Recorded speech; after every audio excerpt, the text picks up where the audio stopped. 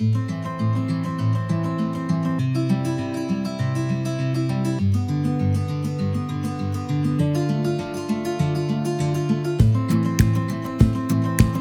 and welcome to Maintaining Memory, a podcast about cultural preservation in the modern world. I'm Felicia Zaleski, and I'm joined here today by John Barclay, head of the Utah Pipe Band. The Utah Pipe Band was founded in 1937 by Robert S. Barclay. It is the oldest continuously organized pipe band in the western United States. What made you have interest in Scottish culture and having a passion to preserve it? It's a family investment, and it's something I grew up with from the first moments I can remember.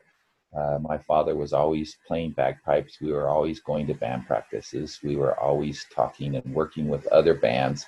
We worked with several other bands, and I actually started learning at about age 5 and started performing at age 7 or 8. 9, we got into it pretty good. And yeah, so it's been always a family investment. I'm actually the 5th generation of pipers in this country, of our That's family. awesome. So what year did the first generation come over then from Scotland? Like I say, it would be my grandpa Dugan from Manan, Idaho, and it would be in the 18s, early turn of the century, somewhere in that area there. Okay. So, yeah. And your family was the one that started the Utah Pipe Band, am I right? Yes, my grandfather, Robert Barclay, was one of the original organizers of the band. He immigrated after World War II, or World War I, I'm sorry. He immigrated after World War I. He actually was wounded in World War I. It took him 4 years to get over the heal up from the wounds of the war. And then when he was healthy enough to immigrate, he immigrated through Ellis Island. And his first job that he got here, because he'd spent 4 years in hospitals, was to run maintenance for the brand new primary children's hospital that was on North Temple. And his good friend, the Latter-day Saint Apostle David O. McKay, would come over and talk to him, and they would administer to the kids in the primary children's hospital. David O. McKay had asked him, he says, Robert, you've got to have a pipe band. And what he was inferring was he meant for the 1900-year celebration, Pioneer Day. So in 1907, my dad the pipe band. Well, after my grandfather immigrated here to Salt Lake City, his first job that he got here was working at the newly opened primary children's hospital. And David O. McKay would come over and talk to him often because they were both Scottish and had a lot in common, and they would administer to the young folks in the hospital there together. And he said to him, Robert, we've got to have a pipe band. And meaning that they wanted to start a pipe band so that the Scottish traditions were recognized and would participate in the 100-year Pioneers Day celebration in 1947.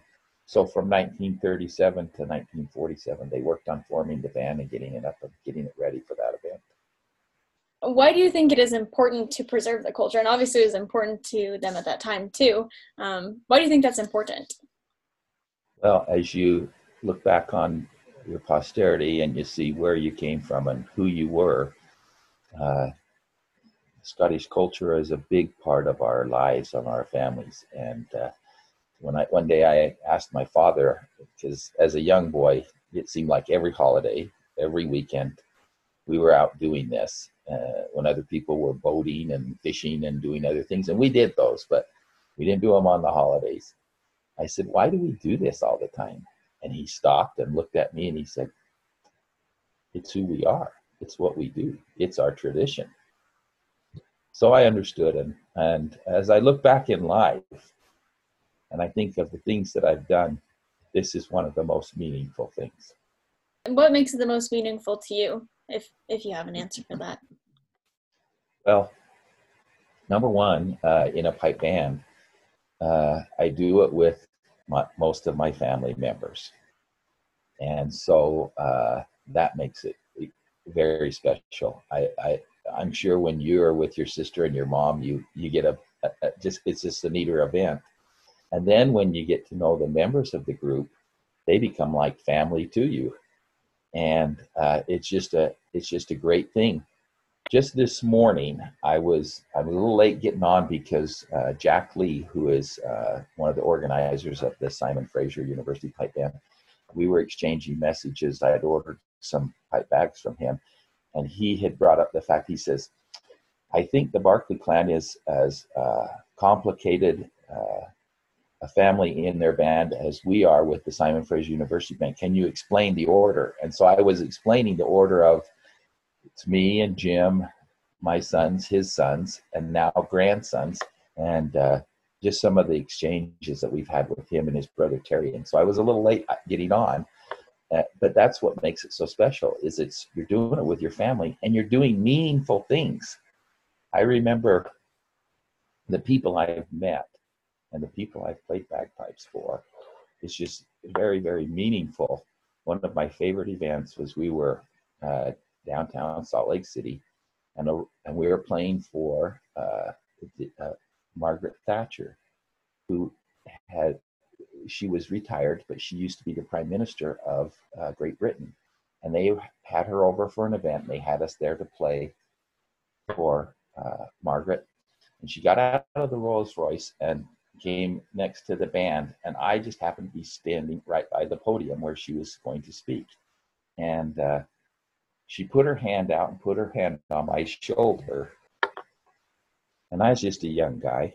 And she said, I love the haunting melodies of the pipes. And just that moment was just great. It was a great moment. And we've had many events like that. I just enjoyed playing. We did 9 performances for the 2002 Winter Games, and each one of those events was just met with great success, and the people loved it, and we loved it. We had a great time. Just doing things like that is very, very meaningful. And one of the most meaningful things that we do is play for our veterans and support their service and the things that they've done. It's like my father says, the traditions of the bagpipes. For the Scots, they use the bagpipes to communicate the emotions of each of the events. And the tunes are written for each one of those events to create an emotional response. And can you tell me a little bit more? I mean, I know about some of the events that you do throughout the year, each year, but just for some of the listeners that we'll have on here, can you explain some of those events and what they are? Well, certainly the band goes around and competes, and that's one of the things that Scottish people do. They love getting together and competing and to try and decide who's the best. So we go to band competitions and to individual competitions. We do 4 or 5 or sometimes 6. When I was younger, we used to go to 8 or 9 throughout the Western United States. But now that we're a little bit older and life's a little more complicated, we keep it down to 4 or 5. That's one of the things that we enjoy doing and do each year. We start out the season usually with the St. Patrick's Day events, and we do those events, several of them here in the community. Over the last few years, we've been traveling down to Zion's National Park and helping them with their event also, and that's a lot of fun. Then we go into Memorial Day, and we do all the Memorial Day services here in the Valley, and that is truly just a wonderful thing. And it's very touching. Throughout the summer months, when they send veterans back to Washington, D.C., we send them off with the honor flights. We do the local parades. And one of the big parades that we've done my entire life, and I'm trying to think how many parades that I've done, is the Pioneer Days Parade in Salt Lake City. And I remember this year, because of the pandemic, when the parade committee called me up and said they were going to have to cancel the parade. Oh, they were sad. They were as sad as they possibly could be. And it was a little sad for me too, because we've done that parade so many times. And then we do just the local events, different concerts and different things here to support the community. So you mentioned a lot of kind of getting out and doing these projects in the community. So tell me a little bit more about how important it is to share this culture with the community and being able to get out and do these different programs and everything within the community itself. Well, when a pipe band with the the pipers and drummers come up and play, it creates a commotion. I just know that for many years, the University of Utah has had us come and do their business graduation, and their business college up there is one of the larger schools. And as we march their graduates up the hill to the Huntsman Center, the other schools, the other colleges, they've watched that, and now we're doing 4 other colleges their graduation events, and it's just really fun. That's something that we do to support the community. The other thing that we do is play at funeral services, and it's mainly Scottish people because they understand the tradition of that. But it's amazing how many distant Scottish families ask for the bagpipes to be played at the services. I myself have personally done over 70 funeral services this year, and I know the other pipers have done many services, and so it's something that we do to support the community. Well, it's really nice. I mean, the people are so nice and genuine when you go to the funeral services because they have such an open heart at that time, and they're very thankful for you coming and playing. I remember one time my wife was waiting because she comes sometimes to help me tune. The older I get, the harder it is to tune myself, and she helps me tune. And she was sitting there the other day at one of the services waiting for me, and a lady came up to her and said, "Oh, do you need somebody to be with you while you're grieving?" And my wife looked at me and says, "I'm not grieving, I'm helping him tune."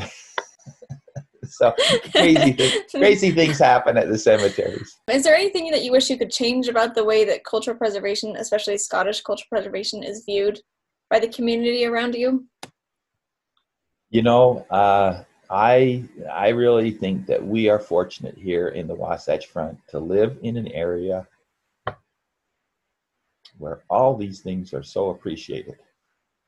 And I would be unappreciated. I would be not unappreciated. I would just be remiss if I said there was anything that I would change. I think we have a great support group here in the Wasatch Front. The band is supported very well by the community, and we're well received. And I'm appreciative of all the things that our local government, our local communities, and the people of this area do to support us.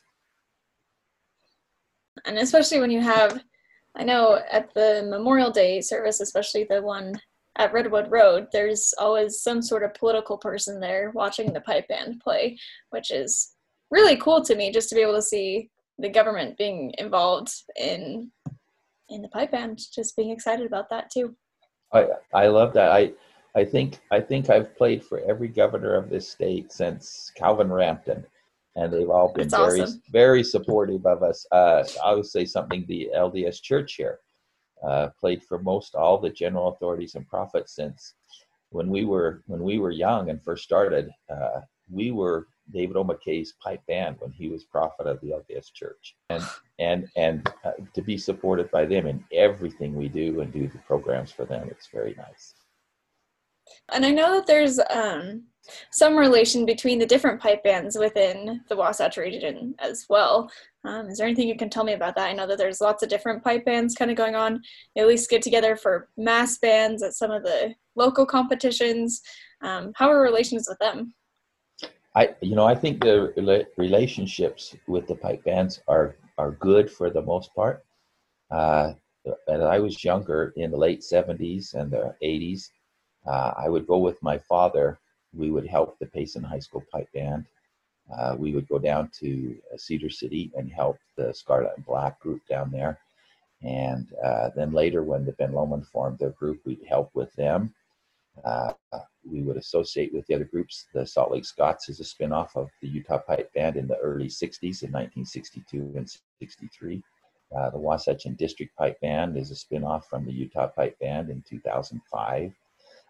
And so Garden Valley, the leadership of the Garden Valley, many of them learned through Payson High School, the bands that we started down there with Jerry Chatwin, the old director of the band. So I asked my dad this one time. I said, "Why is it so important to have all these bands going?" He says, "Oh, it helps promote the traditions of Scottish heritage." And I said, "Oh."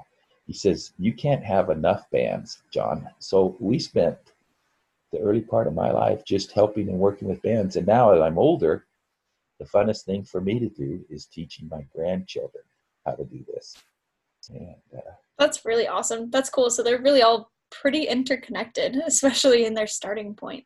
Yep, they always have a relationship. I mean, even outside of the area, like I mentioned earlier, I was just talking to Jack Lee, who is one of the leaders of the Simon Fraser University Pipe Band, and he just wanted me to explain the Barclay clan so he could understand it.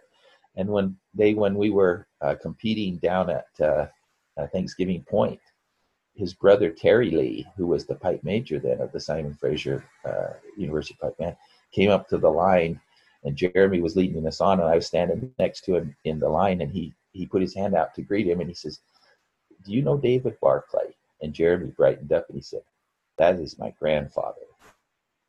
And I just remembered it was a touching moment. So cultural preservation often preserves almost like a specific point in history of a culture. So would you say that there's a specific point in Scottish history that you're preserving?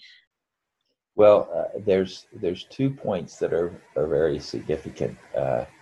Certainly April 1746, the Battle of Culloden Moor. It was a disaster for the Scots at that time. And for almost 50 years, they lost their identity. And then in the 1790s, when they got it back, it was almost a rebirth. And since that time in the 1790s, Scottish heritage, piping, world piping competitions, the growth of and the influence of the British Empire and bagpipe bands throughout the whole world has just blossomed into a huge event. And so it's a worldwide thing. It happens worldwide. And so those dates, 1746 and 1790, important times for Scottish heritage and tradition. And I know during some of the concerts that you have, especially when the dancers come out, you kind of explain how that dance connects to those points in history, especially things like the Chanteuse, and being able to put the kilt back on and celebrate that and different points of culture. Yeah, the Chanteuse is one of my favorite events because, like I said, it was just kind of the rebirth of a Scottish heritage. How do you prepare for cultural preservation? Are there sources that you use? Do you shoot for some sort of accuracy and being able to portray exact culture, or just being able to kind of carry on what your family has been doing for the last many, many years? Well, a lot of people don't understand this, but piping and dancing is highly regulated as to what it is and how it should be done.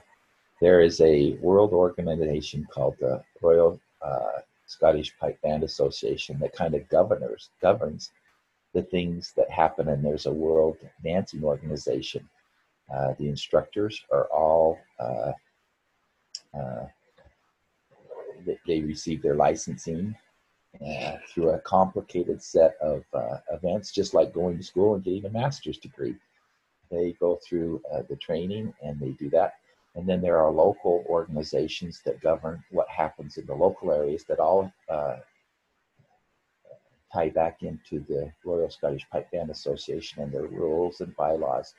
Ours here in the Western United States is called the Western United States Pipe Band Association. It was renamed that in about 1984, 85, when it was the Pacific Pipe Band Association. And so those associations, they have bylaws, rules, and a strict set of things that govern and monitor the traditions of piping, drumming, and dancing for everybody, so that it doesn't get diluted with different types of practices. It's very pure in its origin and how it is done today. That's very cool. So essentially you could go anywhere in the world, and if you find a pipe band, they'll be following the same rules. Yes. Regardless of where they are. We exchange judges from the Eastern United States Pipe Band Association, who governs the East Coast. The BC Pipers Association governs up in Canada. They have an East Coast Pipers Association in Canada. And so all over the world, they have associations, but they all tie back into the Royal Scottish Pipe Band Association. Would you say that there are any certain things that are chosen to be left out of the culture that you're preserving? I don't know, any certain points of history that are kind of not talked about or anything? With Scottish people, they seem to talk about everything. They're not inhibited at all.